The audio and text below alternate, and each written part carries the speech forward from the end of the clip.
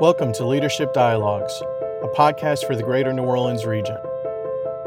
Leadership Dialogues is produced by the New Orleans Regional Leadership Institute, a nonprofit which provides a variety of nonpartisan platforms to inspire and engage business and community leaders in the Greater New Orleans region.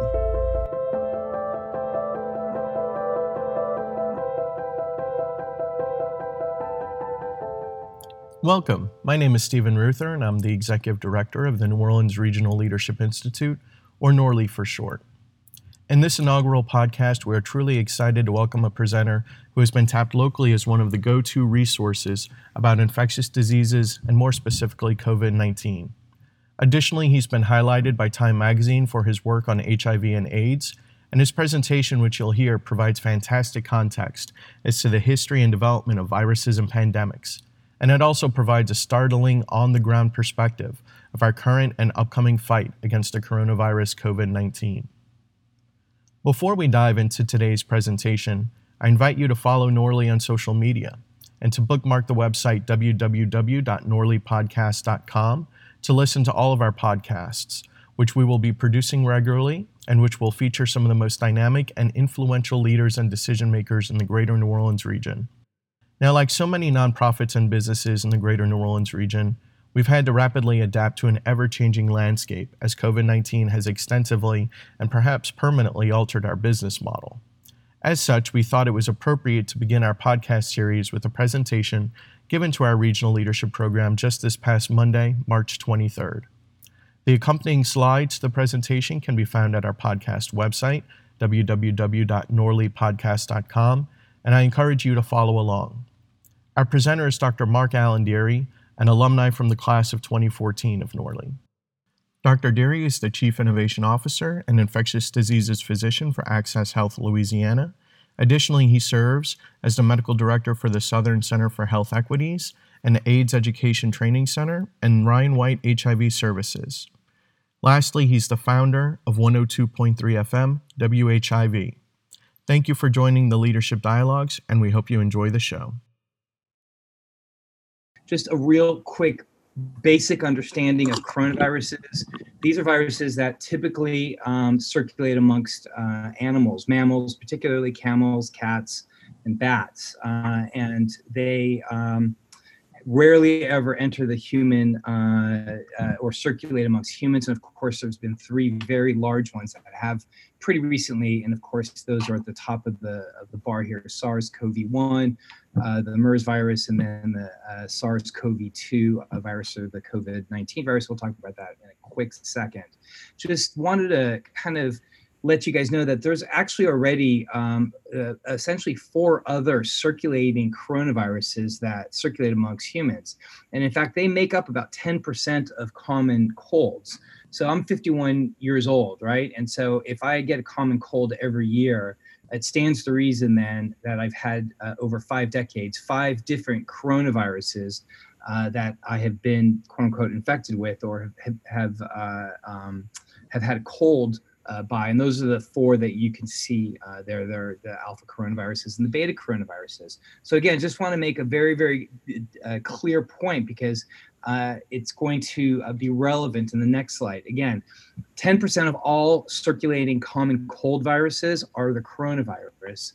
And that those coronaviruses, what's unique about them is that they circulate amongst human beings.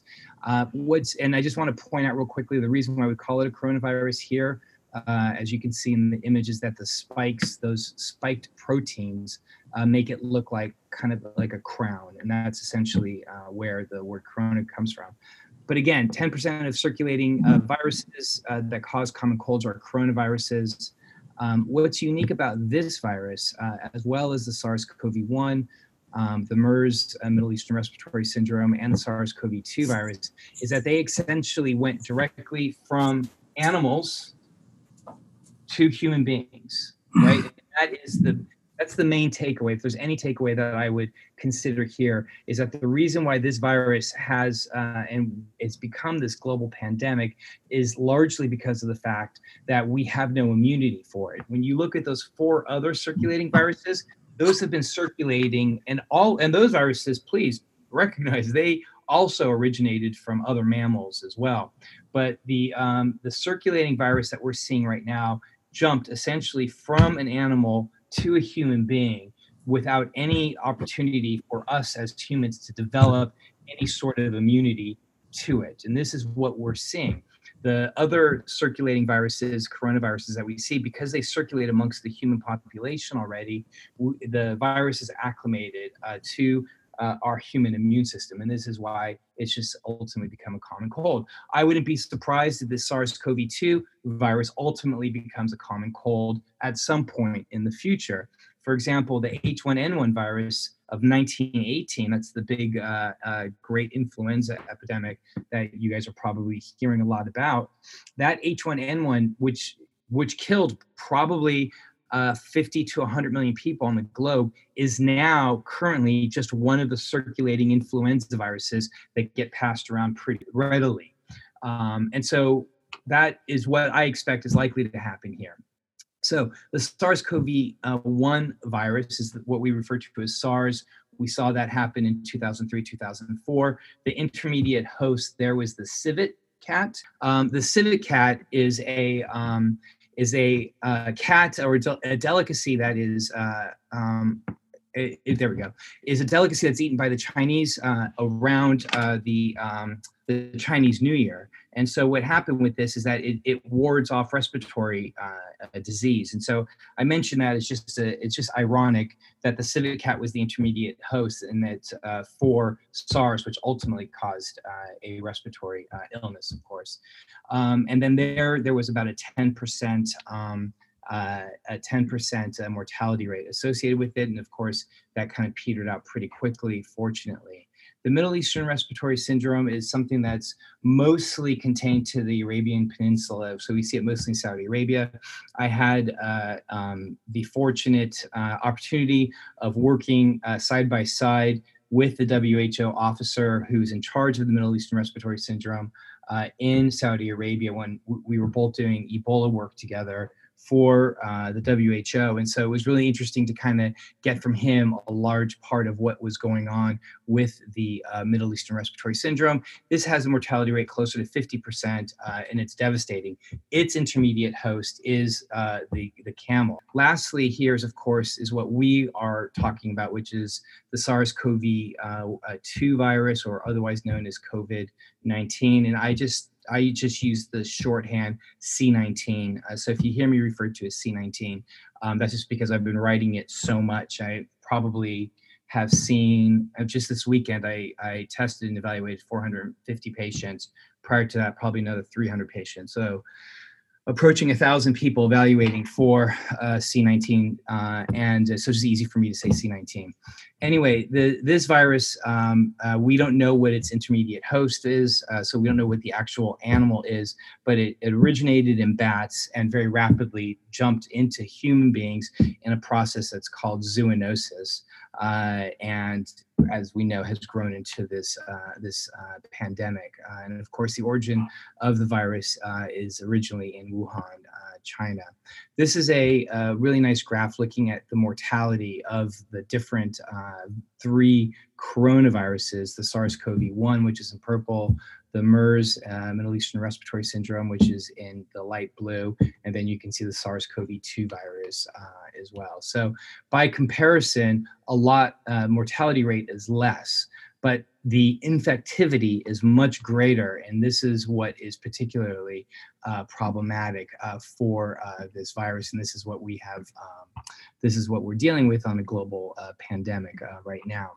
As of this morning, we have almost 335,759 cases, with approaching almost 16,000 deaths, and fortunately about 100,000 have recovered. And again, a really great source. People are asking me where my sources come from. I use a source called Worldometer, and as I go through some of my sources, I'll let you guys know, so this way you guys will have an idea of at least what I'm using.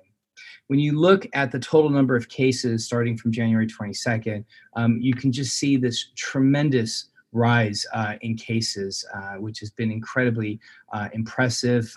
Right now, There's been, I think, China is going on 5 days of no new cases. They have to go through 14 days of no new cases before they're considered to be infection free. But what we're seeing in Europe and what we're seeing in the US has been incredibly impressive in terms of the rise in cases. And I just don't see this stopping at all. With it, of course, you could see almost a parallel, but fortunately on a completely different scale, a parallel number of deaths as well.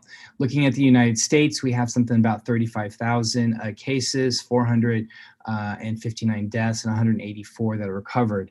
I don't want to sound too alarmist, but I do want people to recognize those numbers are going to be going up very, very rapidly. And every morning you wake up and you're going to check the news or look at your phone or what have you, please expect to see more numbers. Don't be surprised by them. Please expect to see higher number of cases. And this is largely because we are testing more. And because we are testing more, we are expecting to see far more cases. And so I mention this just so that people are aware of what's happening and recognize that with the more testing that we are doing, we are going to be seeing more cases. So here you can see in Louisiana, you could see that these are, and this is looking at the total number of cases. Right now, our total number of cases, 1, 2, 3, 4, 5, 6, 7, 8. So we're 8. This is a little at odds with what the governor has been saying, although I'm more likely to believe what the governor is saying. Governor's saying we're number 3 with respect to the total number of cases, and we're number 1 with the total incidence. So whenever you measure disease, there's 2 ways of measuring disease. You look at the total number of cases you can count. You just go out and count the number of cases, right? And then second way that you look at disease is you measure a rate, right? So you measure how many cases do you have per diagnosis. It's how many new cases do you have, and so that's a rate. So 2 different ways of measuring disease. And it's not good when your prevalence rate and your incidence rate are almost equal. So this doesn't reflect what the governor has been saying over the course of the last couple of days. I'm more inclined again to believe the governor, and I assume that what they're probably doing is they're modeling numbers. And one of the things that, and I tried to find the reference for today's lecture, I just couldn't get to it, was I've seen 2 different studies that have shown that these numbers are grossly underestimated, and that's what I suspect that the governor is going off of, and that there's a range between 5 to 10 was the one study that I read. So in other words, if you multiply a number of cases that we're seeing here in the US and multiply by either the range between 5, 6, 7, 8, 9, or 10, and another study that I read, which was that the multiplying factor should be 19. So again, please do not be alarmed as we start seeing more and more cases coming forward. Again, what we're seeing here from the Worldometer, it shows that we have the 8 number of cases. But again, I'm more prone to kind of believe what the governor is saying when he says that we have a number 3 prevalence. In other words, we have the number 3 total number of cases, as well as we have the number 1 incidence. And I would imagine that Ms. Sarah Babcock could also probably elucidate a little bit more information on that. These are the number of cases, particularly in Louisiana. We have about 837. And we can see, at least by state lab, 1,385 total cases, and 2,113 cases by commercial labs. So I imagine that as those numbers start rolling in, we're going to start seeing more cases. Before I get to this slide, what we're seeing in Louisiana, I just want to show that those people who are at risk, and you guys have seen that probably, are those that are on the elderly side. And this is what we've been hearing about, and this certainly has been the experience of the Chinese experience as well. But in Louisiana, what we're seeing something a little different, in which we're seeing that those people who are affected are tending to be younger, and we're hearing more about this idea that younger people are probably a little bit more affected than this data would consider. There's the coronavirus or this novel coronavirus, or C19, has a predilection for people with weakened immune systems or other comorbidities, cardiovascular disease, diabetes, particularly, or because this is a virus that settles into the lungs and causes a pneumonia. Of course, anybody with chronic respiratory diseases, asthma, COPD, high blood pressure, and cancer. And I would imagine that other immunosuppressive diseases, like with what I manage on a daily basis with people living with HIV as well. These slides that I'm getting here are coming from a place called Information is Beautiful. I would definitely look at that website just for other things, because they do really have beautiful graphs. But here, particularly what we are looking at is their slide package for COVID-19, and they update it regularly. So here, this is a really nice slide saying that these are the conditions and people who are most at risk, especially for mortality. So if you have any of those 3+ conditions, you have 48%, that accounts for 48% of people who have died have 3+ conditions. So those previous conditions that we talked about, and here they've got a list of them as well.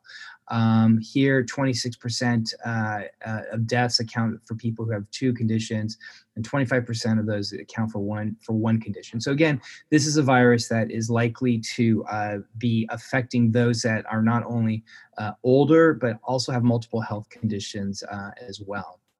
This is a really, really important concept, because you guys are going to be hearing about this a lot. And this is this idea of what's called a reproductive number. Unfortunately, the reproductive number has multiple names. You're going to hear people refer to it as the rho. And the reason is because it's an R with an O above it, like a superscript O. That's actually referred to as an R naught. It's referred to rho, or it's referred to as a reproductive number. And the reproductive number, we're still trying to kind of get a sense on. But essentially, the way any reproductive number works is if one person has, and this is mostly deals with viral illnesses, not exclusively, but if one person has a particularly viral illness, how many more people will they give it to, and how many more people will those people give it to? And so it's very important when we're studying an epidemic that we understand the reproductive number. When I was in Sierra Leone responding to the Ebola epidemic, we were able to drive the reproductive number from something that was like 3 point something. In other words, one person could theoretically give it to 3 people. We were able to drive it into the 0.2. So Ebola, while we were in Sierra Leone, we were able to drive the reproductive number to 0.2, which essentially means that people weren't able to transmit the virus. That's what you want. Anything above 1, people are going to transmit virus. Anything below 1, of course, people are not going to be able to transmit virus, and the virus is unable to sustain itself in a population when a reproductive number is less than 1. That's the whole point of vaccinations. The whole point of vaccinations is that we try to drive the reproductive number of a virus, something like measles, which has the highest reproductive number of 9, and I'll show you that in the next slide. We try to drive it so that it does not sustain itself in a population. So what we're trying to do here is trying to understand what the reproductive number is for the COVID-19 or the SARS-CoV-2 virus, so that we could have a better understanding of how infective it is. Now, it is fairly infective, and here, and again, this is from the Information is Beautiful, and this was pulled together by CDC, WHO, and the New York Times. So this is looking at, on this axis, mortality, and this is looking at your R naught, or your reproductive number right here. And so you can see some of the so if you are here, let's say you are highly infective and highly fatal virus. So this is the worst case scenario. You do not want a virus that lives over here, okay? Because this is a virus that can kill a lot of people and is highly infective. Thank goodness, as you can see, this box here is fairly empty, right? You can see this quadrant rather. This quadrant is empty, thankfully, and that's largely due to the fact that it takes a lot of evolutionary energy to not only be a virus that's lethal and infective.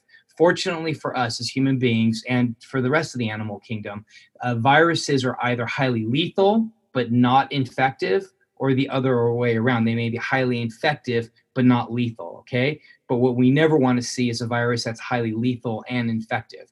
But we recognize that it costs a lot of energy for a virus to have to produce to do that. So fortunately, we've never seen that, and hopefully moving forward, we don't. But when you look at some of the highly deadly viruses, you could see they've all emerged. Ebola was first discovered in 1976, and there's a lot of evidence to suggest that it's centuries and centuries old. But you can see the MERS, bird flu, H5N1, and Ebola are all very highly lethal, but fortunately their R naughts are very low. Okay, so that's a good thing. When you look at something like Spanish flu, which was the last great epidemic that we had in 1918, you could see its infectivity was like 2 point something, right? And its mortality rate was, we don't quite know because we weren't studying there, but it was roughly probably around 2 or so. But look how low these numbers are, right? I mean, here you can see COVID is probably sitting right here, right? So we don't know its actual. We don't know what its actual R naught is, but it's being guesstimated to be between 1.5 and 3.5. And for virologists that I trust, they're saying something between 2 to 3.5. And we don't know what the fatality rate is or the mortality rate is, but it's been guesstimated between anywhere 0.5 to roughly what the WHO says, the 3.4. So I show this to show you that this is possibly on par with and probably a little bit more serious than what's and I don't endorse at all the concept of referring to this as the Spanish flu. So I wish that they didn't say that. I wish they called it the flu of 1918. But I just want you to recognize that this is on par with something that looks like the 1918 flu, but there's something completely different from the 1918 flu, and that is this. They didn't know what a virus was at the time. Okay, so let's just be very clear. So we have a lot better of an understanding. So even if this were on par for something that would be like the 1918 flu, we just have so much more information about that.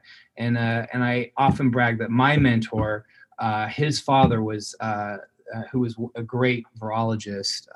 His father was the one that actually discovered and discovered the influenza, discovered viruses, and then particularly the influenza virus of 1918. This is the epi curve, and I just wanted to show you some really, really important trends here. So what we're seeing is that the U.S. here is completely on track with where Italy is. And we definitely need to continue our social distancing and isolation. And we'll get to that in a moment, so that we don't end up being where Italy and where Iran is. And I want to show you what Singapore's story and the South Korea story. We did, I think last I heard, something like 60,000 tests total in the US. And we'll get to tests in a moment. Again, we probably in total over the course of this outbreak did 60,000 tests. South Korea has done well over 200,000 tests. In fact, they test 20,000 people a day. And you can see once they started to see their curve going up, they instituted testing aggressively with social isolation. And you can see they did something that we'll talk about in a moment, referring to they were able to flatten the curve. Singapore did an amazing job. As soon as they started seeing cases, they did an aggressive public health campaign. And at this point, people in Singapore, there is no lockdown, there is no stay at home. Kids are going to school. Life is quote unquote normal in Singapore because they aggressively, in the beginning of the outbreak, were able to identify those people and did excellent social or did contact tracing at the time as well. So the two big heroes of the story here are those in Singapore and those in South Korea, largely because of the amazing testing that they did, testing and public health measures that they immediately introduced. Transmission is, I'm going to kind of start skipping ahead pretty quickly. Transmission is mostly through what are referred to as respiratory droplets, which are these heavier droplets than something, let's say, airborne. There is consideration that airborne is potential because we recognize now, as a result of an article that came out last week that in the New England Journal, that this virus may be aerosolized. This may be a little bit more technical, but essentially the droplets are affected by gravity and they fall out of the air within 6 feet. Whereas the viruses that are aerosolized, like measles, bacteria like TB, These are a little bit more, and I think anthrax is also aerosolized as well, that they are able to float longer in the air and have a far less weight so that they are not necessarily affected by gravity as you would see with the respiratory droplets. Essentially, the shortness of breath, cough, and fever are the three big things. Fever, fever, fever, fever, fever. Please go and get a thermometer. We define fevers are defined all over the map. Traditionally, technically, anything over 100.4, that's 100.4 Fahrenheit or 38 degrees Celsius, is what we consider to be a fever. Looking at public health measures, I just want to highlight something that I never thought I would ever hear non-public health people talk about, which is something called flattening the curve, and it warms my heart to see people and hashtag flatten the curve. So let me explain what flatten the curve means. So let's start with this line right here, this perforated line. And we're going to call this perforated line the maximum amount that the healthcare system is capable of managing, okay? Here they have healthcare system capacity right here, okay? And there's one of two ways that this epidemic can happen. One, we need to recognize that this epidemic is here and we're not going to be able to fight it. So because we don't have a vaccine and because we don't have a cure for this virus, we have to use non-pharmaceutical interventions. And that non-pharmaceutical intervention essentially is this notion of flattening the curve. And so how does that work? One way that could happen is that we can get this, we can continue to do what we're doing, like you were seeing over the weekend. Last weekend, you saw all the revelers. I was on a run after working all day in a clinic on last Saturday, and I was running through the Irish Channel, and I was stunned to see the number of people out in front of Tracy's, and of course that made the national news. And then last weekend, you guys saw that there was spring break partiers that were in Florida, as the Floridian governor, I think his name is Governor DeSantis, is refusing to close the beaches. Well, I just heard this morning, I just read an article that those kids that were on the beach are now starting to turn positive, okay? And what happens when you get a group of people together? As opposed to isolating them, is that you could potentially start to see this epi curve peak, right? And that once that epi curve peaks and once more and more cases start to happen, what could potentially happen is that we could potentially crater the healthcare system, because we are, as you are aware, one is that we have a fixed number of beds, a fixed number of ICUs, we have a fixed number of respirators, or rather ventilators. Ventilators are different from respirators. Ventilators are ventilation, are machines that are heart-lung machines that are meant to keep you alive. And these are referred to as respirators. These are N95 masks, right? These are N95 masks, and these are the respirators. So I hear a lot of media confuse the terms respirators and ventilators. I just wanted you guys to be aware of that. So what we are doing and what we are encouraging people to do is to please use social isolation and distancing, because we recognize that X amount of people are going to get the virus. And so they could either get it at once and crush the healthcare system, or we can spread that over time. And so that this way we never exceed the healthcare system capacity with respect to transmission of virus and the number of people getting sick, as well as not risking healthcare workers and their safety as well, because we still need to have healthcare workers on the front line as we continue here. So social distancing is the rule. I'm aware that you guys are all aware of that right now. The governor has recently obviously created a stay-at-home order yesterday. Of course, the mayor did that on Friday. This is directly from the state health department. These are the things that you can do: is go to a grocery store or pharmacy, so-called essential services. You can continue with medical appointments. I know that I'm doing everything via telemedicine or telephonic calls.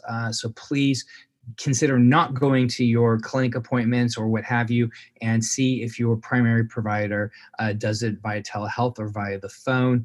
Restaurants are only for takeout, delivery, and drive-through. I've been telling everybody to please care for family member or friends, especially those that are elderly that are around you.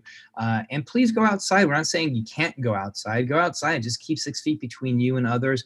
I go outside and go for a run. Or I'm going from clinic to clinic, but mostly stay indoors.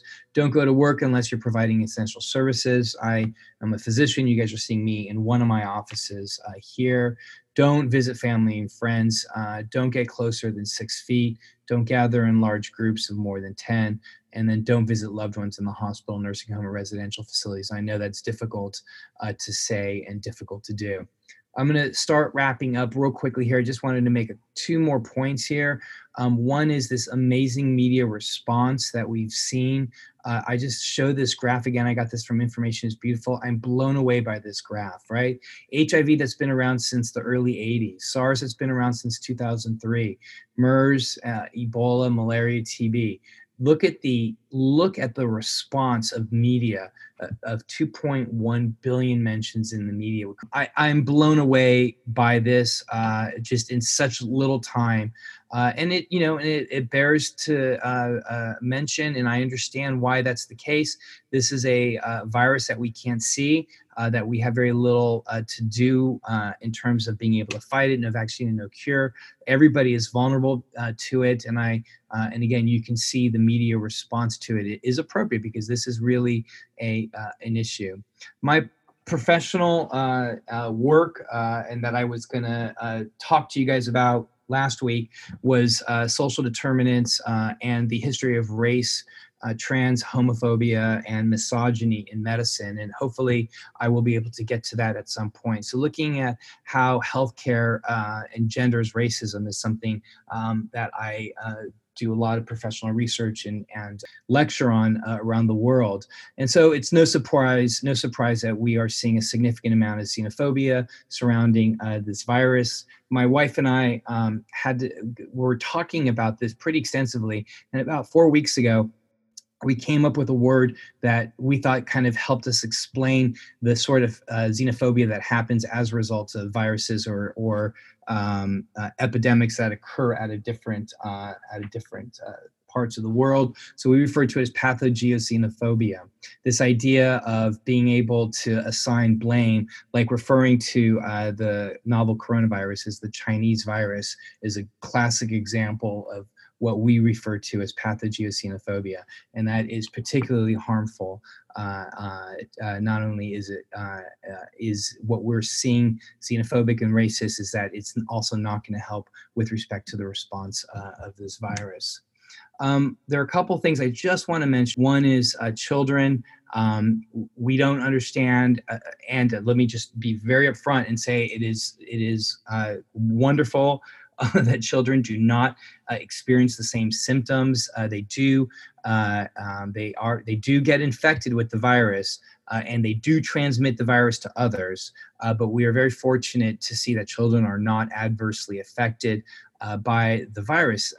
Early on, when the Chinese were looking at children and evaluating them, when they CT scanned them, and they had evidence of viral pneumonia in their lungs, but the children just they weren't affected by it. They didn't have low oxygenation levels. They didn't have cough or shortness of breath. So fortunately for that, I am asking that grandparents do not take care of their grandchildren during this time. Please heed my warning. Children and grandparents should not be together at this time. The incubation period is often is as of yet unsettled.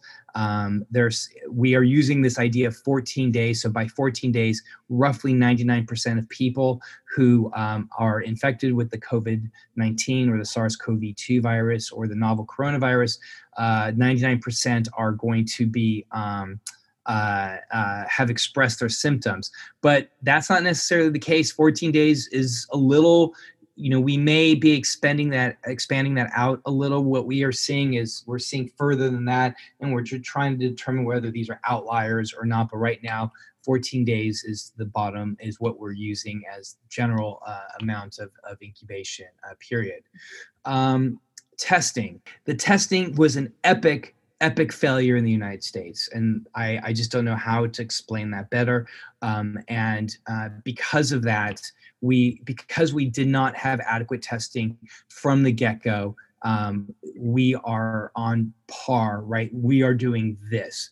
Now, the WHO, Germany, a German manufactured, was able to come up with tests immediately. They were able to get them out immediately out to the world. The WHO endorsed these tests and passed them out. And for some reason, and I would love to see an investigative journalist, and I'm starting to see some investigative journalists look into this, is to determine why was it that we determined that we were going to use our own tests rather than use the WHO tests, because it's going to take a couple weeks to make the tests, scale them up, and then of course put them out there. So once they were quote unquote scaled up and they went to the CDC and distribution for the CDC, the first batch of tests were an epic failure, and that put us back a couple more weeks. And we're still having a difficult time testing of folks as well. The NSAIDs stands for non-steroidal anti-inflammatory. And so what is that? So there was this letter it was a letter, it wasn't a journal article, it was just a letter to the editor, and I think it was in Lancet, that postulated theoretically that anti-inflammatories and that people that were on anti-inflammatories may do poorly in the setting of the COVID-19 virus or C19. And there's just no evidence for that. There's no randomized control study, whatever. But the WHO put out a very strong statement recommending that people not use anti-inflammatories in the setting of C19. My take on it is this. There is a hypothesis that makes sense, that's beyond the scope of this lecture. If you're interested in hearing about it, give me a call. I'm happy to chat with you about it. But essentially, the idea is that inflammation and immunity are the same. We have different words for them, but inflammation and immunity are the same. And if you use an anti-inflammatory, you may be suppressing your immune system. That's the bottom line, and that's the understanding of that. I just tell people to focus on Tylenol for fever control, and if that's not working yet, go ahead and use the NSAIDs. But I'm not 100% sure that we should be completely dogmatic about the idea of not using anti-inflammatories in the setting of C19. And lastly, something I'm very passionate about is the hydroxychloroquine and what we're seeing with that. And to be very clear, I want to be very, very clear about this, that hydroxychloroquine in the setting of COVID-19 patients should be exclusively used for people that are in the ICU, period, end of discussion. There was some work that was done with the Chinese that showed that hydroxychloroquine, otherwise known as Plaquenil. Now, chloroquine and hydroxychloroquine are two old medications that are used for malaria and for the prophylaxis of malaria. And malaria, of course, is a parasite. We're talking about a virus here. But what the Chinese have done is they were able to show that the use of hydroxychloroquine actually worked. And there was then and again, that's, we should reserve the use of hydroxychloroquine sold in the U.S. as a brand Plaquenil. And we should utilize it only in the setting of an ICU patient, and that's it. Now, what happened was that some French researchers took hydroxychloroquine and they paired it with an anti-inflammatory or an antibiotic that has anti-inflammatory properties called the azithromycin. You guys probably know it as Zithromax. And what they found was that the combination of hydroxychloroquine and azithromycin, according to their conclusions, found that there was a decrease in viral load shedding. Not that people actually did better. There was no clinical relevance. The problem is that study is deeply, deeply, deeply flawed. They released the study without going through a peer reviewed journal. So no journal is going to touch that study. So let's just, one, make that very clear. Two, there was only 22 patients in the study. Three, it was non-randomized. Four, people who did poor in the hydroxychloroquine and azithromycin arm who got transferred to the ICU, they said were lost to follow-up, right? Rather than accounting for their loss. So now we see this run on Plaquenil and azithromycin, and Plaquenil is a very, very, very, very needed drug. And if there's somebody that's listening right now who's on Plaquenil, they know, and they're probably screaming right now inside, don't mess with my Plaquenil, because people who use Plaquenil are people who have lupus and who have rheumatoid arthritis. And without Plaquenil, their symptoms are significantly worsened.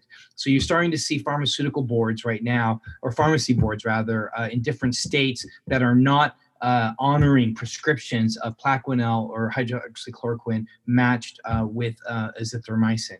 Please leave the hydroxychloroquine alone, and let me use it in the ICU when I see patients with C19, and let people who have lupus and rheumatoid arthritis have access to it, because for them, those are incredibly important drugs for them to be able to live their lives as pain-free as possible. So with that, I'm going to kind of step back and just say thank you so much, and thank you, Stephen, and just like I'm sure everybody else says, I was very clear in 2014 we didn't want to be the best class, because everybody said that. We always saw ourselves as the best liked class. We were the most popular class of all the classes. So there you go, class of 2014, most popular class because we were a classy group.